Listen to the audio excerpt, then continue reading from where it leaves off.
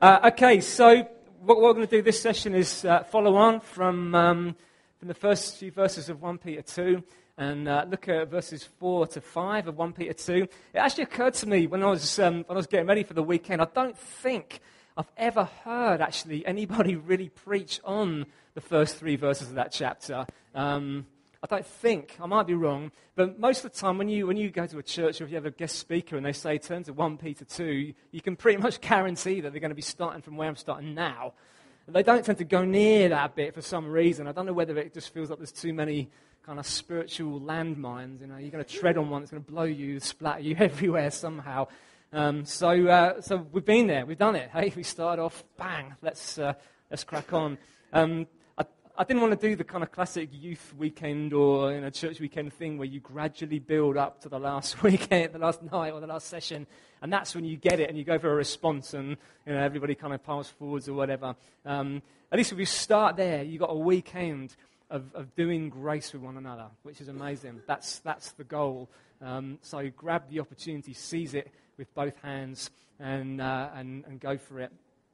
Right, so again, let's have the scripture up on the screen. 1 Peter 2, verses 4 to 5. I'll read and pray, and we'll belt on in.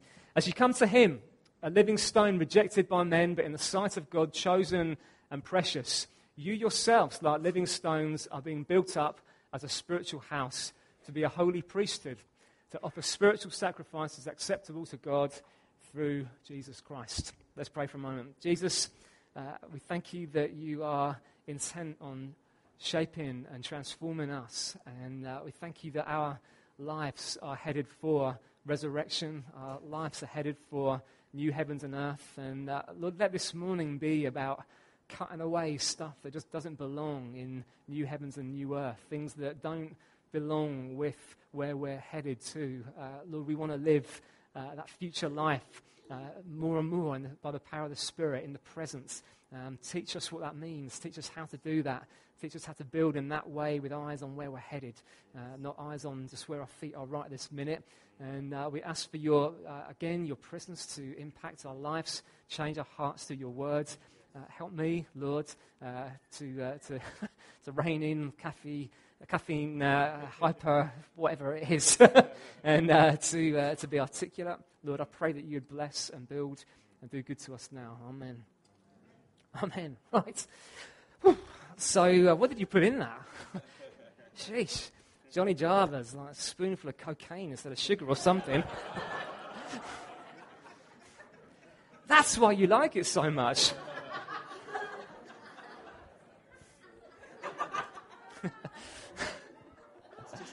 It's just me, yeah, it's just me. Yeah, you guys are hardcore with it. So what I want to do today then is begin this second session looking at Christ, our cornerstone.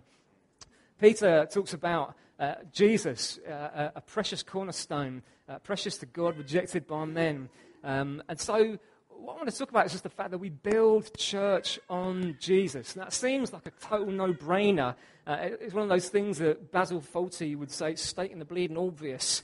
Because it's, of course it's Jesus. But what does it mean to build on Jesus as a foundation, as a cornerstone? Well, it means that everything in church life needs to look like or be shaped by or directed by Jesus, who he is, what he's about, the apostolic teaching and preaching about Jesus, what he's going to be, what he is now, what all creation will say he is in the future.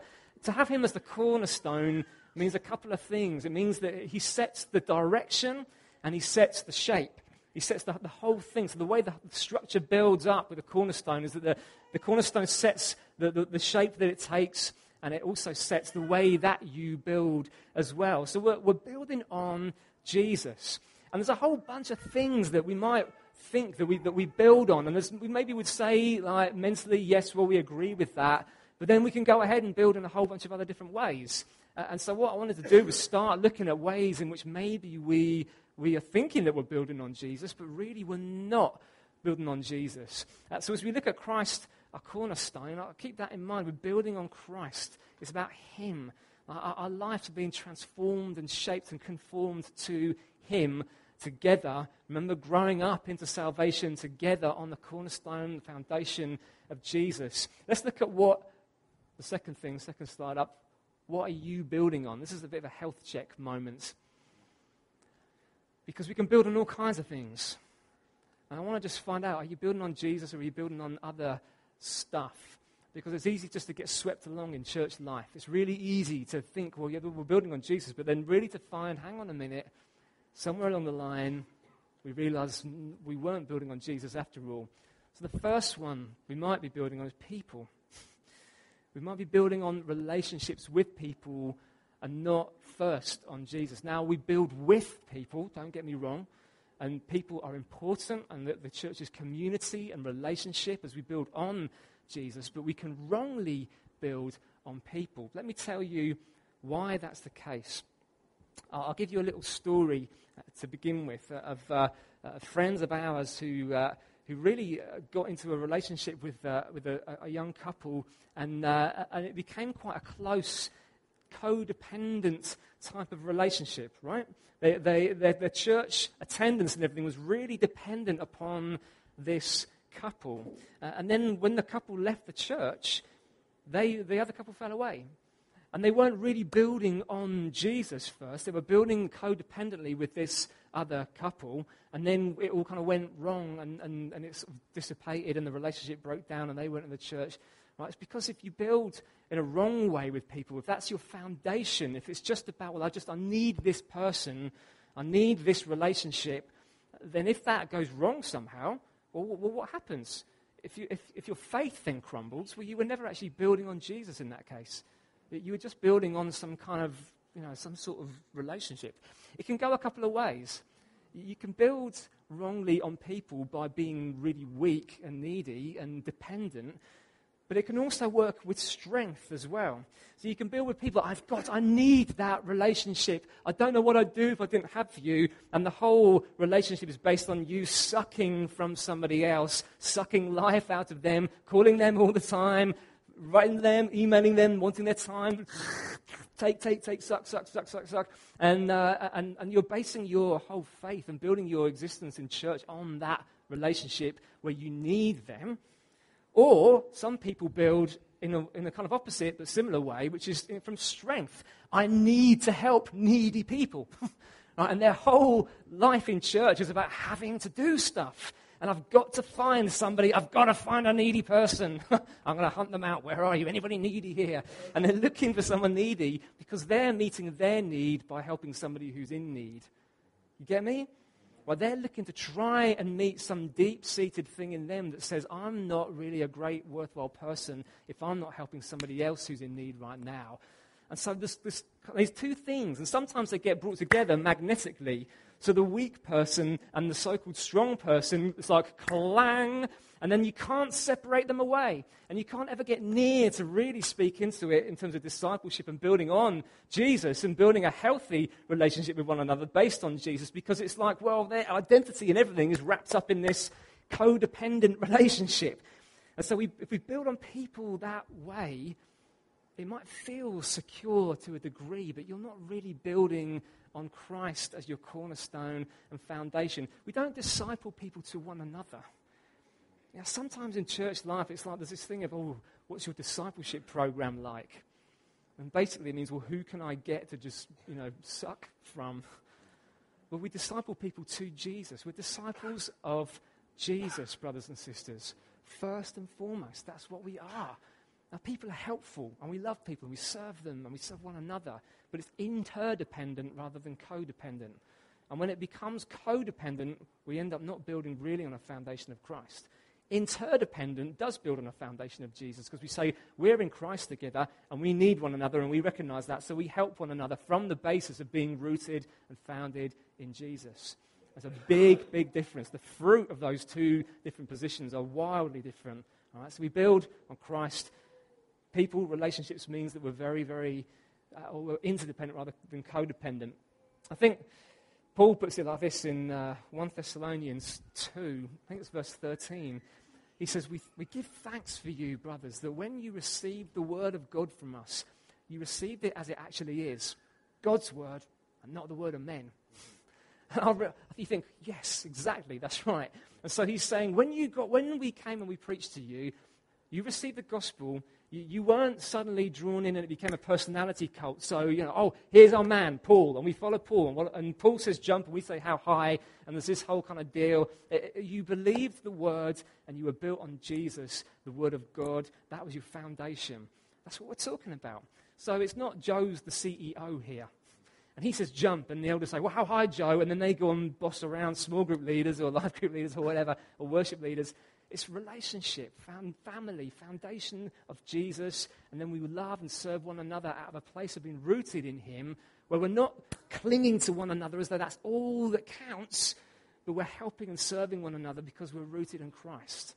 Okay? Very, very different. So, performance can be a way in which we build wrongly. I think we probably all understand this to some degree, where we feel like this driven thing to do well, to perform, to be seen to be doing well, to be seen to be involved in church life. I don't know whether it's so much of a deal in Canada. Is the question, have you been busy? Is that a big question here? People always ask that. Hey, how you doing? Been busy? Do you get that one here? A little? The UK's full of it. It's like it's the qualification for your taking up this particular little piece of space and breathing oxygen is if you can say, yeah, I've been really busy. Oh, good for you. and like, there's this whole thing where performance and striving and being busy is what really, really counts. And sometimes in church life, it's possible to build on a foundation of performance that's just being busy, doing stuff, being involved. The person who's at the heart of everything and is just always doing, and their wife is grey and balding and freaking out because you're never there because you're always doing stuff. And you can do that, and it can become the foundation for your life in church. Hence, this it sounds kind of cool and kind of spiritual and kind of, I don't know, like neat and a good idea, and one of those kind of Christian-y terms that gets bandied about. So people talk about belonging before believing. You heard that one? You've got to belong before you believe. And it sounds great. You can come and you can be part of the church, and you can be involved in the church. You don't have to believe yet. You just have to be among the church, and that's what really counts. Now, to a degree, I think, yeah, that's right. That's fantastic. If you're, like I said at the beginning, if you wouldn't think of yourself as a Christian, you're so welcome. It's great to have you here. I'm sure I'll speak for Joe and Gary and Kevin. It's wonderful to have you amongst the family of God this weekend. But ultimately, there's a big difference between people who are Christians and people who are not, which is whether you're founded on Jesus or not.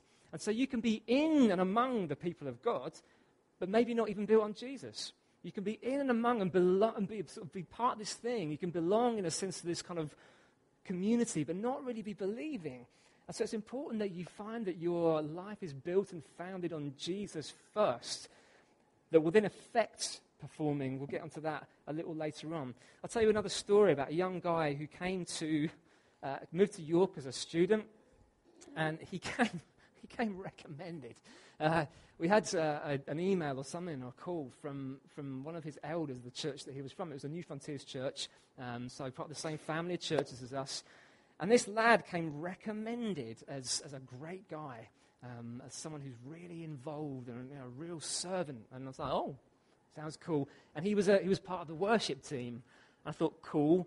But there was a tiny alarm bell ringing at that point, because I'm a musician and I know what musicians are like. So anyway, this young, keen guy rocks up. This first Sunday he's at uni. The end of the meeting, he makes a beeline for me. Bang! He's like, hi, how you doing? Introduces himself. Oh, I'd love to be on the worship team. Love to be involved. Really, really want to play. I play guitar. Love guitar. Love being in the worship team.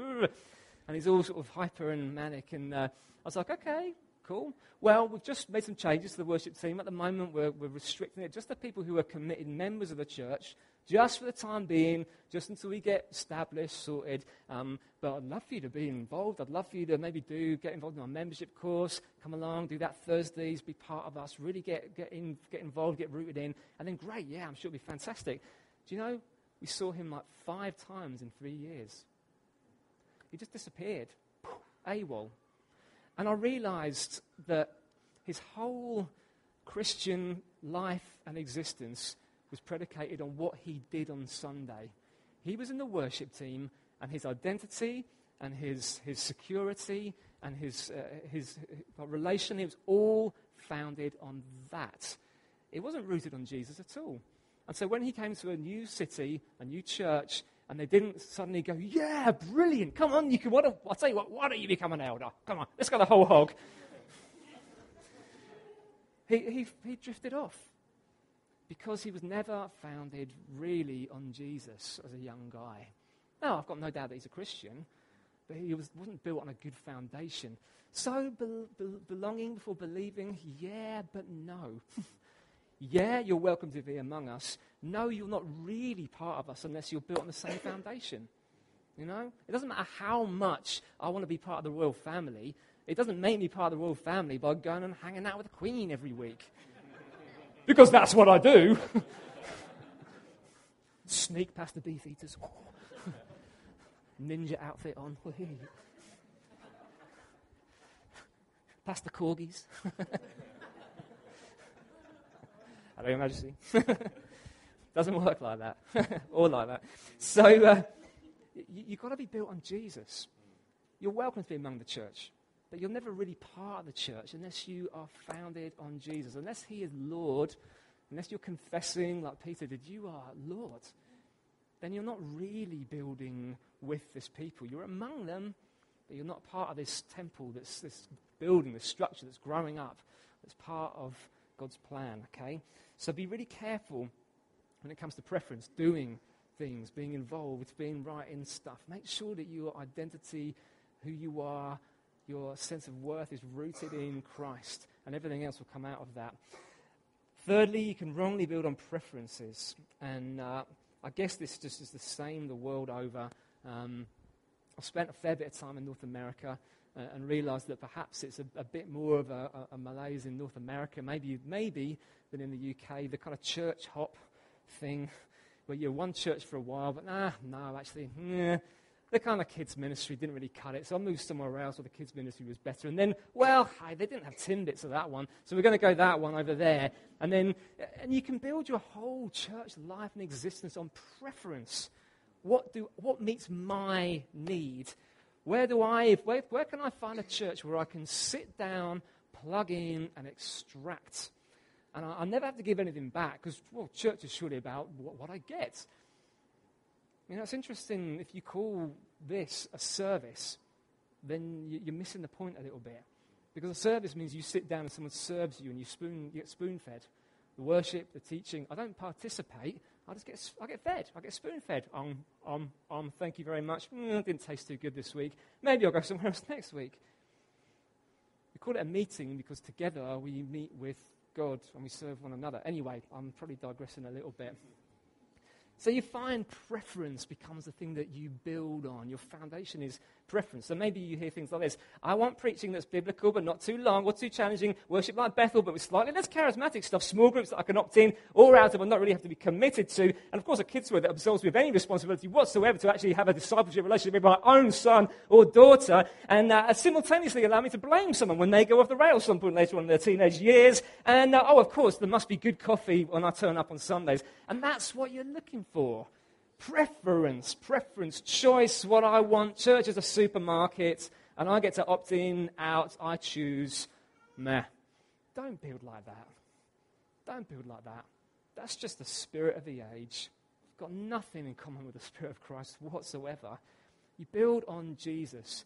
You build on that foundation, and then we're going to look in a little bit at how that affects all these different areas. Now, listen carefully. I'm not saying that you shouldn't have an opinion about what church you join, but I'm saying that if your opinion is all based on what I can get out of this, then you're thinking wrong.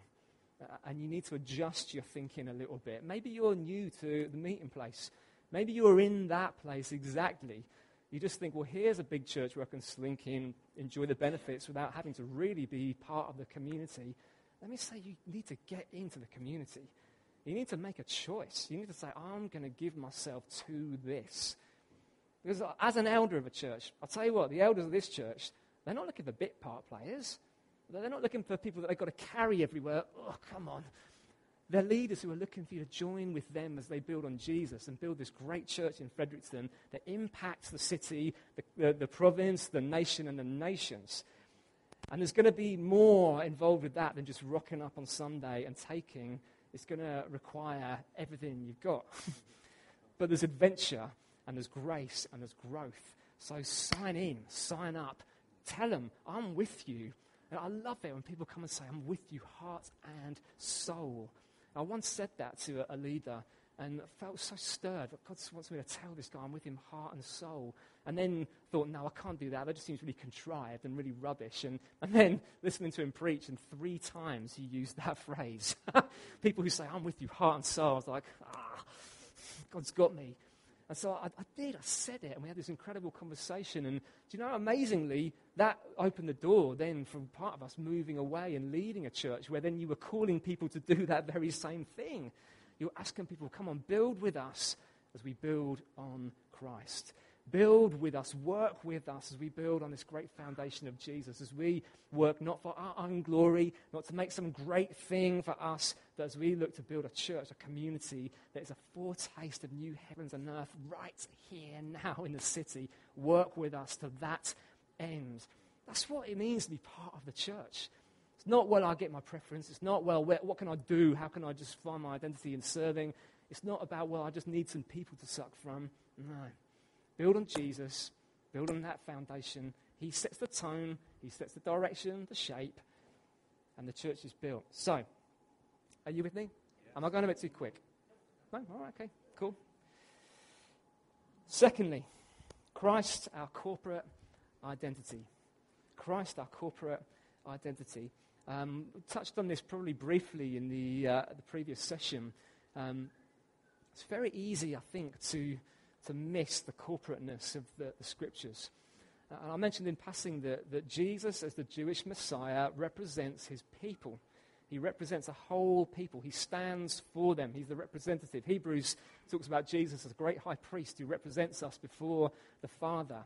And so what we find then as we build church is that it's not just about a bunch of isolated egos, but together we are Christ. Together, the body of Christ, all right? That's the metaphor that Paul uses for the church, the body. So it means that we're being formed personally as we build on Christ, but we're being formed corporately as Christ, which is kind of hard to grasp because it's like, well, hang on a minute, but I thought it's me and there's Jesus, and how does this work? Well, what it means is that we build together. Peter says that we're living stones. As we come to Jesus, who is the living stone, rejected by men, but in the sight of God, chosen and precious, you also, like living stones, are being built together to become a dwelling place for God by the Spirit. You're growing up to be a holy priesthood, a temple, a place where God dwells. There's this corporate identity, and that corporate identity is Jesus. Now, what it means is that you are being built with people, and you don't get to choose who those people are. As you build on the foundation of Jesus, you are being built alongside people who are wildly different to you in terms of preference, age, stage of life, family, jobs, preferences, cultures, hobbies, whatever else it is. You are being built together. Now, you don't find bricks in a house or in a temple kind of going, I want to move. I don't like this wall. I want to be in another wall. I want to be with other bricks. These bricks don't suit me at all. Well, it's rubbish, isn't it? It's nonsense. You don't find that. And so we don't get to choose who we are being built with, because actually this whole thing is Christ. We're being built up as Christ together. Now, when you build on a foundation, a cornerstone of Jesus, he sets the agenda and the tone. And he also, it makes a massive impact on the way that you build with other bricks, other living stones. Right? Your relationship with one another, with other people, is defined by your relationship with Jesus and with the other people. So it's not just like, well, it's me on my own and I do my thing. And it's about how you build with people who are Christ to you as well. Paul puts it like this in Colossians 3. Christ is all and in all. Now that's huge. That's absolutely massive. It means the person sitting next to you, you get to be Christ to them, and they get to be Christ to you, because Christ is in all. Christ is in that person. And Christ is all. So when you put your hands in the air and you worship Jesus like this, and you sing and you worship and, oh, thank you, Lord, that you despise your brother or sister, you're kind of making this really bizarre statement that, well, Jesus is there, but Jesus isn't here. But the New Testament says, no, Christ is all and in all. And so you're building this thing, this body of Christ, this church, where everybody, you need to regard them as Christ. They are Christ to you. So how do you treat Jesus? How do you honor him? Do you reverence him? Do you love him? Do you serve him? Yes. So you love and you reverence and you honor one another as Christ. Right? Is this making sense to you? All right? It's not just, well, I have a relationship with Jesus and then it doesn't matter what I do with other people. You're building together as living stones on this foundation of Jesus, which means that you get to be Jesus to one another in the deepest, most profound way. Living stones made alive in him and building together. So relationships count hugely in the life of the church. How you relate to one another. That's why we began this morning with this stuff that blows up community. Because it's building Christ together. We build the church together. Living stones, Christ to one another. That's what God is building here. That's what we get to participate in. Building relationally like that has a massive impact on the way that you think about gifting and serving. It has a massive impact on considering what God has called you to do. And it has a massive impact on considering where God has called you to be. Because suddenly you find that it's no longer just about me and what God says to me, and it's about my personal thing. But you discover your gifting, you discover who you are, your calling, your gifting in the context of a community, right? You discover what you have got to offer and give in the context of this thing of being built together with other living stones. And so it doesn't work in this way when people turn up at a church and they announce their gifting. Here I am, I've arrived. Right, you know, that kind of deal. People show up, I've got this gifting. And I've experienced it again and again when people come and I'm just thinking, no, you're not going to be here for very long. Because you want to come in and you want to get on the platform. And it's funny, it's often singers. What is it with singers? Like they want to come and they want to be on a platform, they've got this gifting, it's going to change the world. I think I could really help you. And it's this kind of double-edged thing. You're thinking, right, are you saying you want to help us because you want to be part of us, or are you saying you think that our worship team sucks? And you're the great white hope somehow. And the answer to that is always, look, you've got to get rooted into community. First, I want to know, are you built on Jesus at all? Are you a Christian? Do you love him? Are you building your life on him? And then it's going to be, you need to build with other people. You need to build with bricks, living stones, in relationship with them. Because this thing is not just a kind of pile of bricks. This thing is something that God is building. And it means that your identity is in relationship with the cornerstone and with other bricks, other living stones, that your gift and ability and call is going to emerge. I want you to understand that. It's not just, well, I come with my thing and try and fit in. God builds us together, and who we are only makes sense in the context of the foundation stone first and the other stones and bricks around us as well. That's so important. Sometimes we're looking to try and, well, where do I fit? Where do I fit? Ignoring the kind of relational stuff. But when you give attention to building with people, next to people, on a foundation of Jesus, that's when stuff emerges. So don't be in a hurry. Don't be in a tearing hurry to get in, get involved, do my thing. Get involved, serve, love, build relationally, and then see what emerges out of that. See what God does, what emerges out of those kinds of relationships. Right, okay. So we're going to look at, yes, here we are. All right, thank you very much. Aaron's preempting me. Aaron should probably be here, standing where I am. When you do build faithfully on a foundation of Jesus, with him as the cornerstone, it affects the way that you see people and performance and preference. It really does. And here's how it does. It changes the way you see people because they're no longer competition. They're no longer people to manipulate. They're no longer people who you kind of try and control so that you get to do your thing. They're no longer people who are minions. They're no longer people who are just, a gateway to you getting fulfilled somehow. They are chosen and precious like you, like Jesus. So the people around you, the people who annoy you the most, like we looked at earlier on, are chosen and precious in God's sight. And when you understand that, it changes the way that you handle other people. It changes the way that you treat other people in the life of the church. I was telling Joe the other day, sometimes people have asked me, as a pastor, how do you deal with that? How do you deal with that issue? And there can be a lot of talk about dealing with issues and dealing with things. But really, the point in church is that it's how you treat other people. It's how you treat people like Jesus. It's how you be Christ to them. It's how you honor them as Christ to you, as part of the body, as Christ in them and Christ being all. I mean, that's a massive, massive thing. But when we think in terms of me and my stuff, we forget that. No. This person is Gary. Mate, you are chosen and precious. I know. A chosen and precious living stone. So maybe Gary and I have a falling out about something, like Man City and Man United. I don't know. And we have a row. The way that we work that out is that this is not what I'm going to never speak to him now because, well, he upset me, I'll leave him alone. No, I want to build with him because, well, Christ is in him and Christ is in me. And we're building together on a foundation of Jesus. So I'm going to treat him as chosen and precious. I'm not going to treat him as the scum of the earth. I'm not going to treat him as someone who I can't stand. I'm going to love him. I'm going to recognize, well, Jesus is in this person. So I must treat him right. I must put relational things right because it's not just about sucking it up and dealing with people. It's about loving Jesus. So I'm going to put that relationship right by doing that. Where are we going? Green Lake. Boom. Thank you very much. That's wonderful. As I said to you earlier on, when Jesus was baptized, the Father says, "This is my beloved Son, with whom I'm well pleased."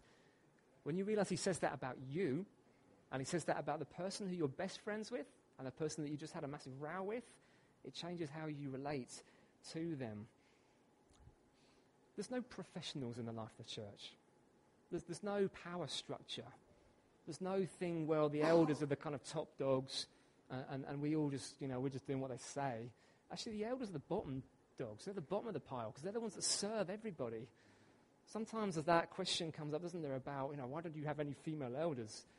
And without making it a whole other sermon or series of sermons, sometimes I want to say, well, why do you want to be the bottom of the pile? Do you want to be the servant of everybody? There's these great guys who actually they're pouring out their life to serve the church. They're not the top. It's not this kind of, I've got an ambition to be an elder so I can boss people around and have an office with 2 windows. Away from the basement. Eldership is serving, pouring out your life. There's no power structure thing going on. It means that we've got to break down cliques. Cliques? Do you call it cliques? Cliques. Divisions, party spirit. All that stuff has to go. Because you are treating people, you're learning to treat people as Christ. Because he's in them and you are him to them and vice versa. Yes?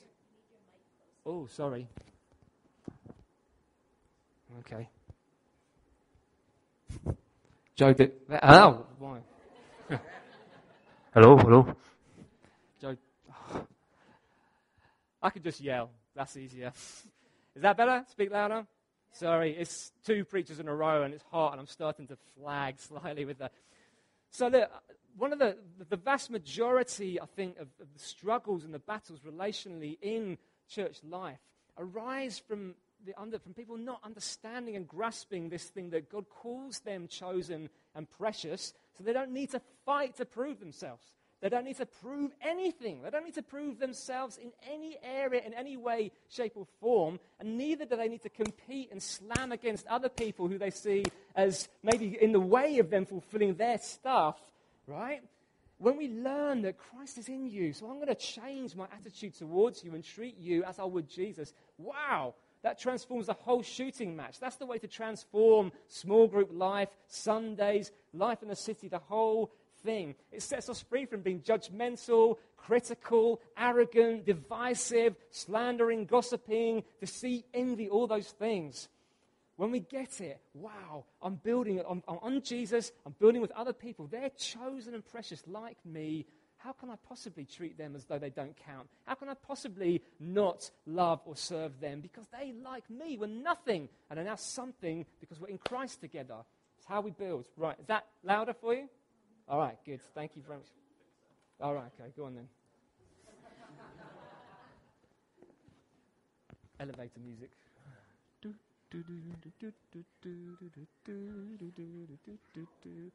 your ear, man.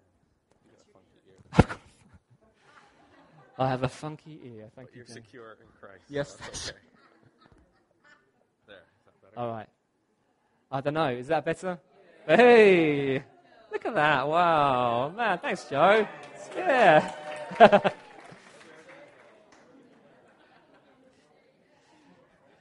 The Christ in me honors the Christ in you, Joe. That's a beautiful thing. Okay. Look, I've kind of thrashed that point to death. So let's look at the next thing. We did performance serving. Or did we? No, we didn't. We were kind of on. No, we didn't. Right, this is the next one. Performance. Oh, help us, Jesus. But I did talk about this. Oh, okay. You're getting it. Good. So serving then is not you turning up with your gift and trying to bang your way in. It emerges out of your relationships. Okay? It emerges out of how you're building on Jesus with other people. That's it, right? Okay, said enough about that. Let's go. Let's move on. Preference changes because when you understand you're chosen and precious, you're building with other people, it's not about striving, performing, it's about relationship, it's about being built on Christ with other people, then it changes how you think. And you no longer view church as this thing that I get to suck from, but I'm part of a community where I'm working for its blessing and its upbuilding. So, it turns into mission. It turns into being outward-focused, others-centered, rather than being about me and getting my stuff. It turns into something that is thinking about blessing the city and the nations, not about keeping this thing. We've got to protect the gospel as though it was like a tiny little baby that's vulnerable, that hasn't had any jabs yet. We've got to look after it. Because if anyone else gets near it, it's going to get contaminated. No, it's about giving and loving and blessing. So, it's a tragedy then when people bail out of church life when their small preference for something gets unsettled. So when has this gone again? So when, okay, I'm just going to, have you got a handheld? Let me use a handheld. Yeah. How does this work? There we go. Got it? Yeah. Like I said yesterday, street.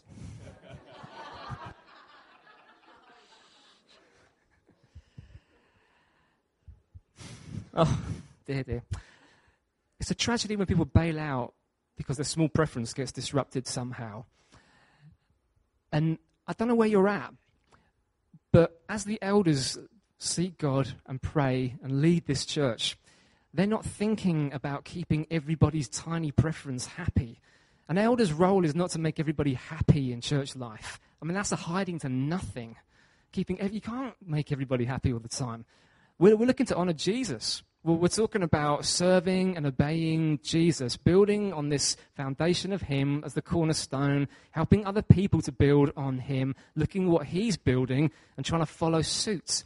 And so that means being an outward-focused, others-loving, non-Christian serving and blessing, city-blessing, church-planting people that is on the go, is on the move. It's not about preservation and keeping this thing all tidy and neat and for us, but it's saying, well, how can we build this thing so that others who are outside at the moment get blessed and get enriched and get built up? It's really sad when you look in the Old Testament, you read what Samuel says about King Saul. And there's this description of Saul, and it basically says he will take, he will take, he will take, he will take, he will take, he will take, he will take. And it's like, there's no comment made on it. There's no comment in the text about that. The writer just says it how it is. That's what Samuel said. And there's this picture of this king, this leader, and it's just all about taking. And then you contrast that with David, and it's giving and blessing and loving and building. Don't be in church just to take. Be in church to give, to serve, to love, to be part of this thing. Don't be on the take. It's horrible. It's a bad taste in the mouth in the end. So give, love. Peter describes the church as a holy priesthood. This is kind of where we're going to finish off on this. How long have I got to? 12? Yeah? Okay. Whatever I want. That's a dangerous thing to say to a preacher. However long you want. Okay. Peter describes the church as a priesthood, a holy priesthood, offering spiritual sacrifices acceptable to God through Christ Jesus. And this is a massive thing. We're going to finish on this idea of priesthood and what that looks like. The scriptural background to this passage is Exodus 19, where God promises Moses a nation of priests, a royal priesthood, a holy priesthood. You may recall the broader context of the Old Testament is God's call of Abraham to be a blessing to the nations, all the clans of the earth. God called Abraham, his descendants, Israel as a nation, to be a light to the nations. And so the whole idea of priesthood in this wider context is not just about being a religious people who are kind of keeping to ourselves and doing our own religious thing. It's about the blessing of the world. And so when Peter talks about the church as a royal priesthood, he's not simply referring to the church being religious people who do meetings on Sunday and do weird things like hold their hands in the air and sing the songs. He's talking about them partly being a blessing to the world. So what I want to do, just as we close, is look at three areas of what it means to be a royal priesthood, what a royal priesthood looks like, how it operates, how it functions, and how we together, as we build on Jesus, the high priest, the great priest, as we build together, as this temple in the Lord emerges, how we become this, what this royal priesthood looks like. And the first thing is this: a priesthood ministers to God. A priesthood, first of all, ministers to God. The priests offered sacrifices, they worshipped, they represented the people, but they were worshipping God. And so our first call as believers, as we build on Jesus, we build together, is we worship him. And we build the church by worshipping as a royal priesthood, celebrating God, celebrating his goodness, celebrating his grace, celebrating the gospel, celebrating his purpose to unite all things under the headship of Christ. We minister to him as a royal priesthood. Secondly, we minister to one another. We minister to the other saints, the other royal priests, the other chosen and precious living stones in Christ Jesus. Not simply vertical, as though we just thank God and we don't care about our brothers. We worship God, we serve and love one another. A royal priesthood ministering to God, ministering to one another. And then finally, we minister to the world. This is so significant. Priest represents people before God. In the Old Testament, the high priest once a year entered into the most holy place where the Ark of the Covenant was, God's dynamic presence dwelling there to represent the whole nation of Israel in one person, one man. So the high priest goes in, he represents the people. He carried on his chest this breastplate that had 12 precious stones in it that represented the people of God. He had these two shoulder pads that had the names of the tribes of Israel engraved on his shoulders. You know, we sing that song, "My Name's Written on His Hands," and everything. It's speaking of the priesthood. He enters in to God's presence, representing the whole nation of Israel, making intercession, gathering up their worship, their sins, their needs, and coming before God, making atonement, and then coming out of the most holy place and saying, "The Lord bless you and keep you. The Lord make his face shine upon you." This incredible thing, the high priest as a representative. Now, Jesus, Hebrews says, is our high priest who represents us before the Father. So we have one who gathers up our worship, however flaky and inconsistent it might feel or be, and offers it to the Father as his.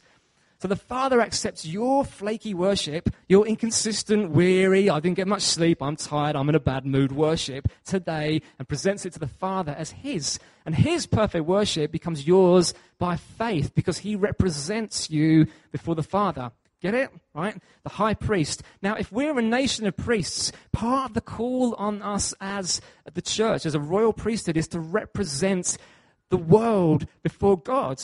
So we need to be a people, brothers and sisters, who carry close to our hearts the needs, the sins, the brokenness of the world. Just as the high priest carries on his heart the names, the tribes of Israel, brings them into the presence of God, so we too bring the world before God in prayer. We carry it close to our hearts. We carry it on our shoulders. We need to feel the weight of this priestly responsibility to bless the world. God's intention to bless the nations. We carry it. We own it. Do you feel it? Do you feel it in your heart? Do you feel the priestly responsibility to be a people who are representing Fredericton before God in prayer?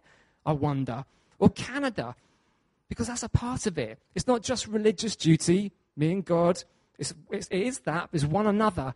And it's the world as well. There's a representation thing that happens as we become a royal priesthood, a holy priesthood being built together on the foundation of Jesus. What it will mean as we build on him is that we'll become Christ to the world. And I think some places are fed up of hearing people talking about Jesus to them and are really, really, really eager for a bunch of people who are just going to be Jesus to them. We've got to stop talking about it all the time as though, we absolve the responsibility to be Christ to you because we've told you about Christ. We've told you about him. Now we don't need to worry about being him. No, you tell him about him, tell the world about him, but you be Christ as well. And the two things together come with a lot more weight, right? So royal priests, chosen and precious living stones, are people being built together as a dwelling place for God by the Spirit. This is who we are. We're being built together, being built on Christ. We don't build just on people. We don't build on our performance. We don't build on our preference. When we build on Jesus, all those things get transformed, and so we're precious and chosen to one another. We serve by the Spirit in grace out of relationship, and we become a priesthood on mission with Jesus together rather than a people who are all about taking and grabbing, right?